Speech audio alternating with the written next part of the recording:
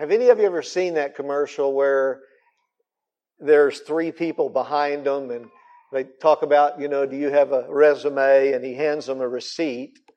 And this guy says, this is not a resume. This is a receipt. And then the other guy says, well, are you into accounting? I'm totally into accounting. 1, 2, 3, 4. Anybody seen that one? Well, that was the one we're going to see. And all of this hogwash about the FCC saying we're going to have to do that was made up, okay? That's not the case. I was trying to set up this little program. But that's all right, guys. We'll just go ahead from there. The one thing that I want you to pick up, and you may not have, is the resume. And he hands the resume back to this guy, and the guy says, this isn't a resume, it's a receipt. We're going to look this morning at the resume of the Messiah. So turn, if you would, to Matthew chapter 1. You may have never thought about it this way, but Jesus had a pretty incredible resume. In fact, Matthew's resume of Jesus is a shockingly candid resume. And it's shocking for several reasons. This is one of the ways that I know that the Bible is true. God records for us things in His Word that if a man was just writing them, he would never include these things in his writing. If he was trying to lift up who God is and lift up who Christ is, there would be many things that a person, if they were making up this story about God coming to earth, they would have never, ever included it. And one of them is the resume of Jesus Christ as the Messiah. Look at verse 1. Now, how many just loves to read through the genealogies? I mean, that's just your favorite thing to read through. Well, the reason why it's not fun for us is because we're not of a Jewish heritage. But it was very, very important. If you were a Jew, the genealogy was critically important because it was their resume.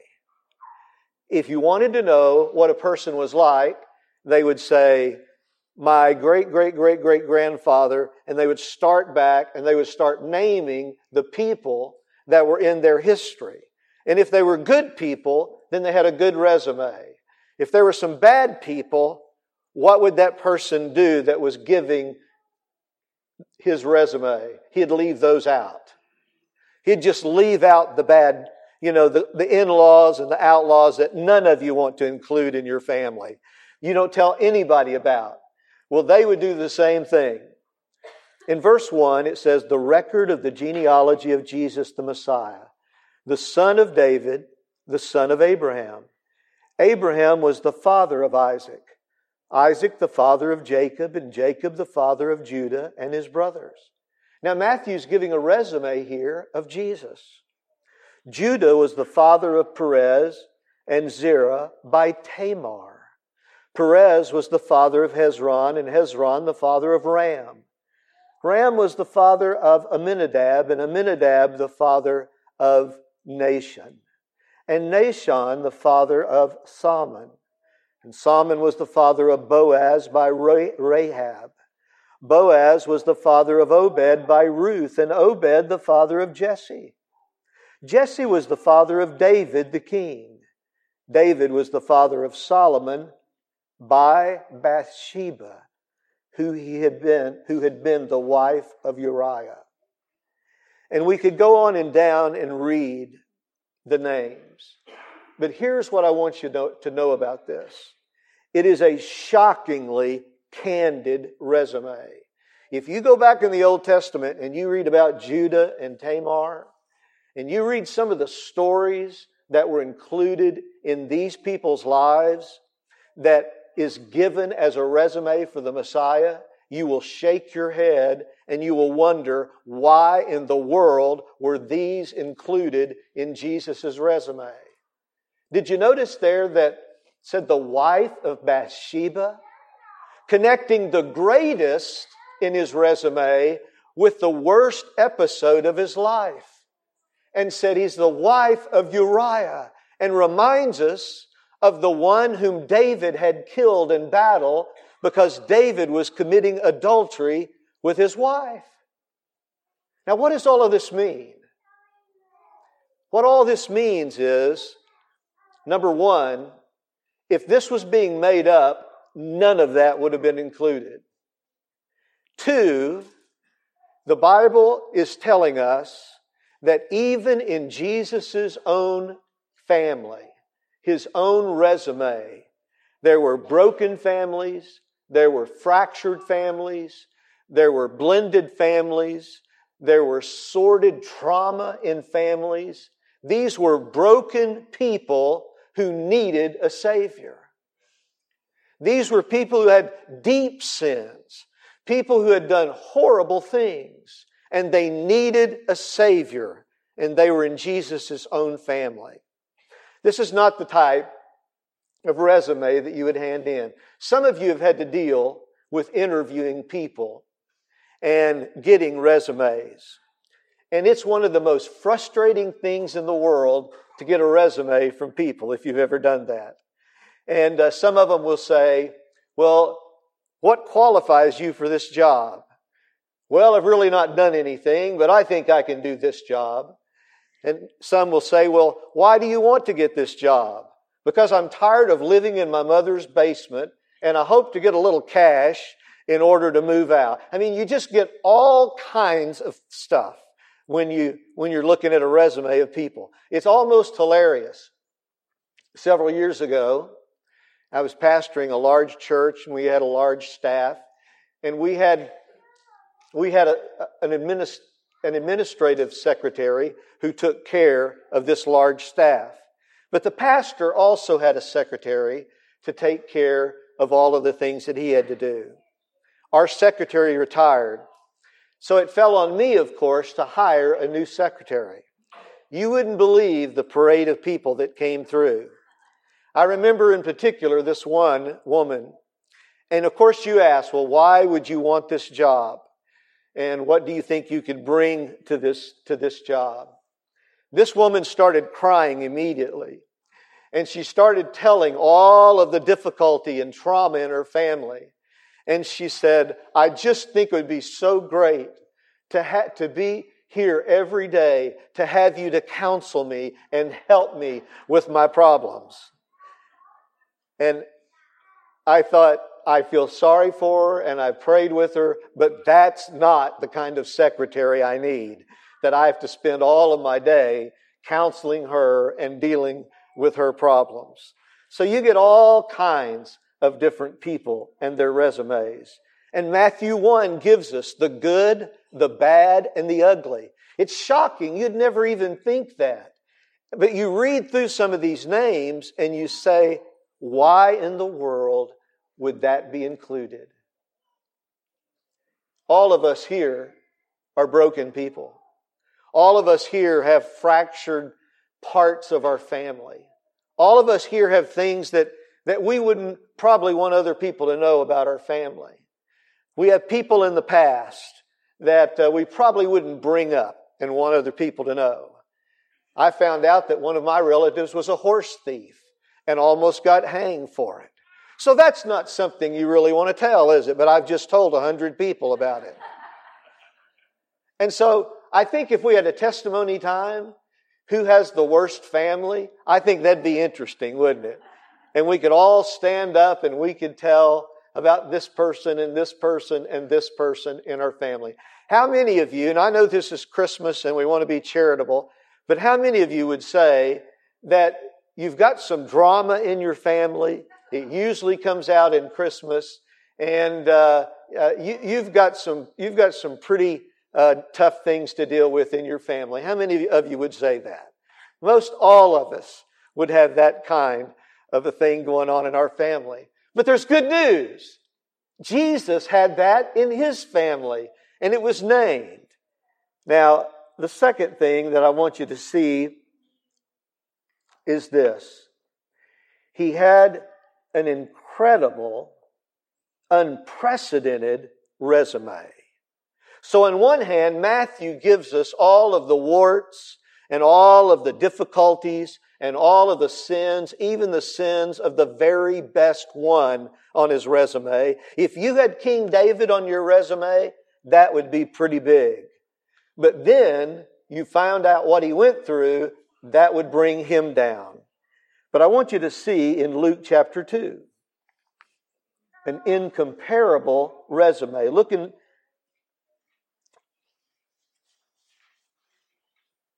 chapter 2, verse 8. In the same region there were some shepherds, staying out in the fields and keeping watch over their flock by night. And an angel of the Lord suddenly stood before them, and the glory of the Lord shone round about them, and they were terribly afraid. And you and I would be also. But the angel said to them, "Do not be afraid, for behold, I bring you good news of great joy, which shall be for all people. For today, in the city of David, there has been born for you a Savior, who is Christ the Lord. This will be a sign for you. You will find a baby wrapped in cloths and lying in a manger." And suddenly there appeared with the angel a multitude of the heavenly host, praising God and saying, listen to this, "Glory to God in the highest." And we sung that a while ago in Tambra's Christmas song that she wrote. "Glory to God in the highest, and on earth peace among men with whom He is pleased." And you can go on, and I appreciate Jason challenging us to read some of the Old Testament passages and read the passages this time of year. Now this is incredible because Jesus is the only one that can give a resume like his. Only one. What if you were interviewing Jesus for the role of Messiah? Well, what experience do you have? Well, I created everything that is. You see all of this? I created it. Well, what other things do you have in your resume? Well, I judged Sodom and Gomorrah, took them off the map because of their sin. I have the right to rule and to judge because I am the king of the whole earth. King of the whole earth. And so here's Jesus giving this resume of all that He did in the Old Testament. Jesus was Jesus before He was born a baby. And you see Him in the Old Testament judging and ruling. You see Him doing miraculous things. And can you see all of that on Jesus' resume? Nobody has a resume like Jesus. Would you hire this man to be the Messiah? If you knew all that He did, you absolutely would hire Him as the Messiah. The Jews had been looking for the Messiah.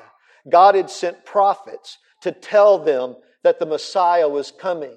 But for 400 years before Jesus was born, there had been no word from God. God had sent no prophets to the nation of Israel. For 400 years, nothing, silence from heaven. Have you ever felt like that? God, where are you? I'm praying, but it seems like you're not there. I cry out to you, and there's just silence.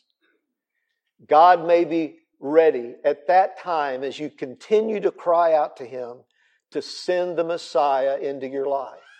There's no one that has the resume that Jesus does. He is eternal God, which means in eternity past, He has been God, and in eternity future, He will still be God. Can you imagine? Now listen with me for just a moment. God piercing the universe that He created, coming out of His transcendent glory, ruling all of time and all of history, and Him piercing through the universe to come to a place like Bethlehem. He could have picked a lot of better places. I've been to Bethlehem. It's a dump. It was a dump then, and it's a dump now. But that's where Jesus came to be born a baby. He also came to not a wealthy family and a family with a good reputation. He came to a young couple's life that they were already put on the bottom rung. And the reason why they were marginalized and looked down upon is because Mary was pregnant before she should have been pregnant. Can you imagine Joseph talking to his buddies? Well, why are you going to marry Mary? Well, you see, an angel came and told me that she was going to be pregnant by the Holy Ghost. And Joseph's friends would say, could you come up with a better story than that? You have had to have sex with her before marriage, which absolutely is wrong, or she would have had relations with some other person, which means you're absolutely crazy for marrying her. So they were on the bottom rung of society. They always had that hanging over their head. If you've ever had people talking about you, if you've ever had people accusing you of things, listen, Jesus started out that way. He picked that very family. He picked that very marginalized, bottom of the rung, bottom of the culture, would always be whispered about, would always be talked about. That is the family that Jesus picked. Isn't that amazing? Our Savior could have been born anywhere. He could have been born to any family. But He was born to a family that probably stayed poor all of their life. A family that eventually would be a one-parent family because at some point Joseph, the father, had died. Jesus was well acquainted with trouble and family difficulty, for His father had died, and He, as the eldest, had to take over to provide. So a one-parent family raised the children, the brothers and the sisters of Jesus, the half-brothers and sisters. And so there was difficulty in Jesus' family. There was hardship. Do you have hardship in your family? Do you have difficulty? Do you have one-parent families and parents that struggle? Jesus picked that very life to come and to live as the Messiah. He could have picked anywhere, anytime, any place. He picked one of the worst places on the planet, Bethlehem. He picked the bottom rung of an impoverished, talked about people, and He got with them. Can you imagine the King of all the universe doing that? Picking the lowest part of society, the poorest part of society probably, and picking them to be His family. Now, can you imagine the King of all the earth? Just remember this statement if you forget everything else. God does not own a watch. God does not have a calendar hanging somewhere in God's office, if He has an office. Because He is the eternal one. He is the one that time means nothing because He rules over all of time. But He subjected Himself to the constraints and the limitations of time. Can you imagine God slowing down and coming to a screeching halt and getting into an earth that's bound by time? The eternal one, the limitless one, being bound to space and time. I can't imagine the eternal God who made all of the universe shrinking down to become a baby. I could imagine Jesus coming as a full-grown man and announcing to the world, I am the Messiah. You have been waiting for me. They've prophesied about me, and I am the one who has come. And He comes in blinding light, and He comes so all the world can see Him. One day that will happen. But now He comes as a baby, and hardly no one notices. There's some shepherds there, and no one cares about what shepherds think. They were also on the bottom rung of society. They smelt bad. If you've ever been around sheep, you're going to smell bad too. And so nobody cared about what the shepherds thought. And then there were these pagan people, these wise men that came from another country And the Jews could care less about them or anything they said. But there were also angels. Now, not many people saw the angels. There were probably only a dozen people at the most that witnessed Christ's birth. But that's what Jesus chose. He chose His birth, how He would be born, who would see Him, who would recognize Him, who would be the ones to go out and tell others. Jesus orchestrated it all. Now, glory to God in the highest is what the angels said. And on earth, peace among men, verse 14, with whom He is pleased.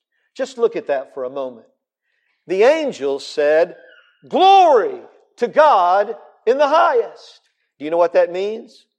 That means as high as you can go in the transcendent glory of God, in the very holiest of holies, as high as you can go with God, there's rejoicing, there's joy, glory to God in the highest. You can't go any farther than the highest. It's the highest you can go. And so all of heaven and all of the angels that surround the throne of God, they were all rejoicing at this moment of Jesus becoming a man, becoming flesh. God wrapped Himself in human flesh. It was amazing even to the angels, and they rejoiced. Now look with me again. Verse 14, and on earth peace among men with whom He is well pleased. So from the highest heights of glory to the lowest depths of the earth, there was something unprecedented happening. All of heaven and all of the earth should have been rejoicing. From the highest heaven all the way to earth. You know what that means for you and I? It means that we should be rejoicing. That we should understand how amazing, how critical, how important it was that God chose to become a man. He lived in a uterus for 9 months. He came through the birth canal. There wasn't any special operation of God. He was born exactly like you and I were. God drooled. God cried out. God, pooped. I don't know what kind of diaper they changed. He was just a normal child. And He grew up like any child would grow up, except He didn't disobey His parents. He did everything righteously. Can you imagine having a child like that? My goodness. A child that did everything that you asked, everything that you said. But he grew up just like a normal child. And he lived 30 years as a common man that no one would notice. There were people that would brush up against God in flesh and they wouldn't even know it. There were people that would be standing talking about a table that they needed to be made because Joseph was a carpenter and Jesus would have followed his trade. And they didn't even know that they were talking to God. That Jesus would go to the market to get a sweet potato for his mom. I don't know if that ever happened or not. But let's just say that he went to the market. And the person at the market wouldn't even know that he was just a few feet from God. Isn't it amazing that God came to earth? Glory to God in the highest, and on earth, peace, goodwill toward men. Now, does that mean that there's always going to be peace on the earth? No, there never has been peace on the earth. People have been fighting and warring. Families have been fighting and warring against one another. Some of you are going to have crosswords exchanged tomorrow at Christmas with somebody in your family. There's always been difficulty and there's always been war. But here's what the angels meant. Because Jesus is born, you on earth now have the possibility to have peace with God in the highest. You have that chance of becoming a part of God's family because Jesus has been born. It changes everything. when you realize what God has done for you through Jesus Christ. It doesn't mean that your life will be perfect. It doesn't mean that everything will go great. But think about this. You can have an opportunity to have peace with the Creator of the world, with the one who made you. What a wonderful opportunity that is. Well, what does all of this mean for you? Turn in Isaiah, and Jason read this morning, and I'm so glad that he did. Isaiah chapter 9, verses 6 and 7.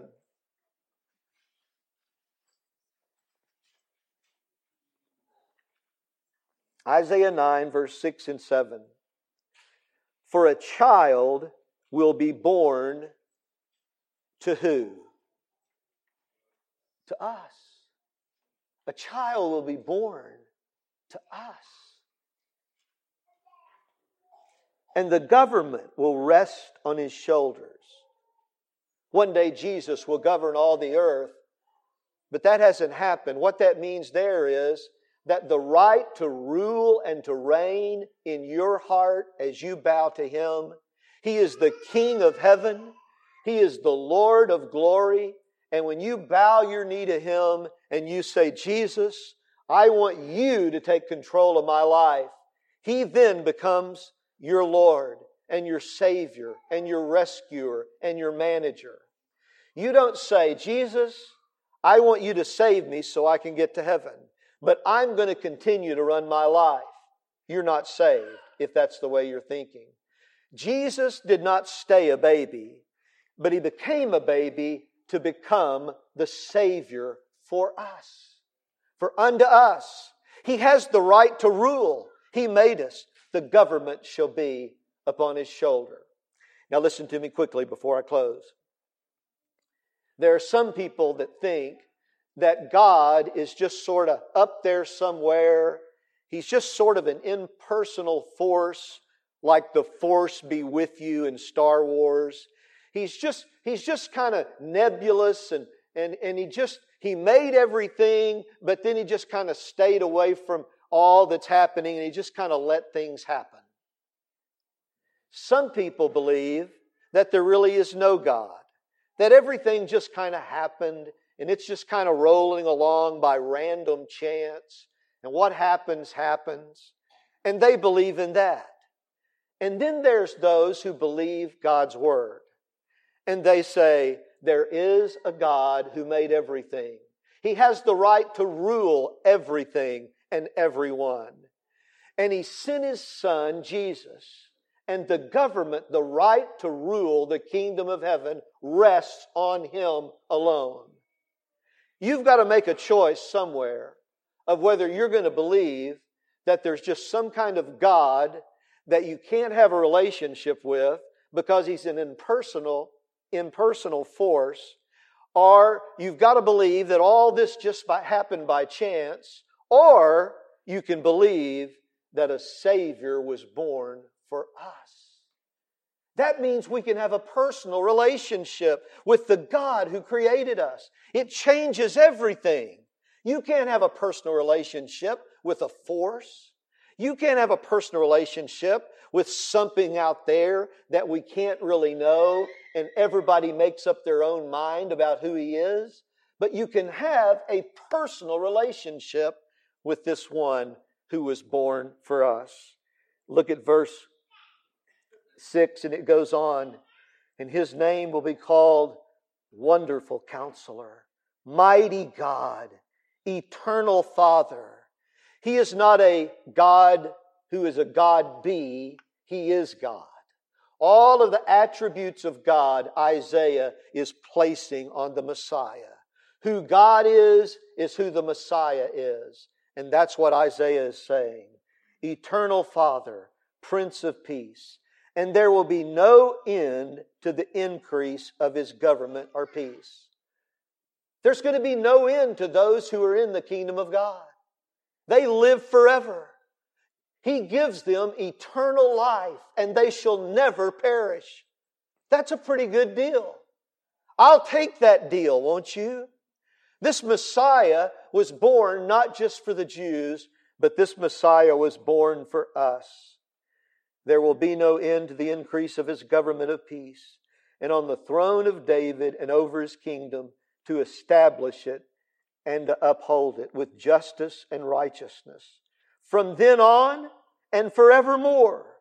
How is this going to be accomplished? How can this happen? That you can become a part of the family of God, and that you can have the gift of eternal life, that you can have peace with the one who made you. How can this take place? The zeal of the Lord will perform this. He desires for you to become a part of His kingdom. He wants you to be a part of a kingdom that has no end. He wants you to know the joy and the fullness of having peace with the one who made you. What an offer. What an offer this is. Matthew chapter 1 verse 2 says, He shall save His people from their sins. That's a personal God. A God who knows your sins. A God who knows your family resume, the good, the bad, and the ugly. A God who knows you, the good, the bad, and the ugly. This rescuer, this Messiah, He shall save His people from their sins. That's good news. That's why the angels were shouting. That's why heaven was rejoicing. That's why there was glory to God in the highest. He shall save His people from their sins. Have you ever allowed that to happen in your life? Have you ever accepted the resume of the Messiah? Have you ever thought about all that Jesus has done and all of who Jesus is? Have you ever read enough of the Bible to say, God did all of this for me? God punctured time and space to become a baby and to live the life that He lived, perfect and righteous, and then to die on the cross. That's the most amazing story in the world. You know why people are so caught up in Marvel comics and superheroes?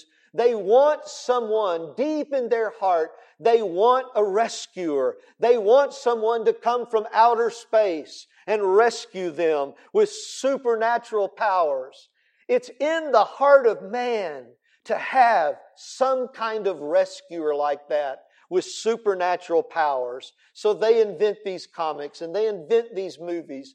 Why is that in the heart of man? Because Jesus is that Messiah. Jesus is that all-powerful one. He has already come from heaven to earth to rescue you. What an incredible story. The question is, do you believe it or not? Let's pray.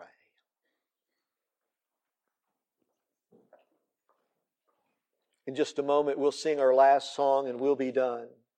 But as your heads are bowed and your eyes are closed, as you think about what Jesus Christ has done for you, and you look at His resume, He has done more for you than anyone else could ever do. He has loved you more than anyone else could ever love you. He came to rescue you and to save you and to give you peace with your Creator. But there must be a choice made, and that choice has to be yours. Jesus, I bow before you. I take you as my Savior and Lord. I believe that you came and you left heaven to come to earth so you might rescue your people from your sins. I pray that some of you will make that choice even today.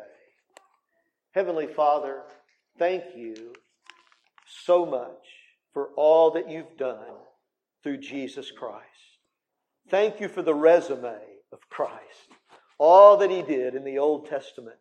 All that He did as we read the New Testament. How He loved. How He saved.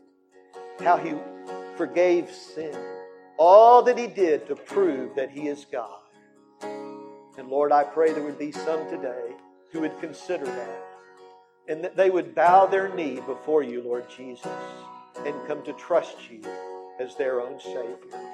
And we ask this in Jesus' precious name. Amen.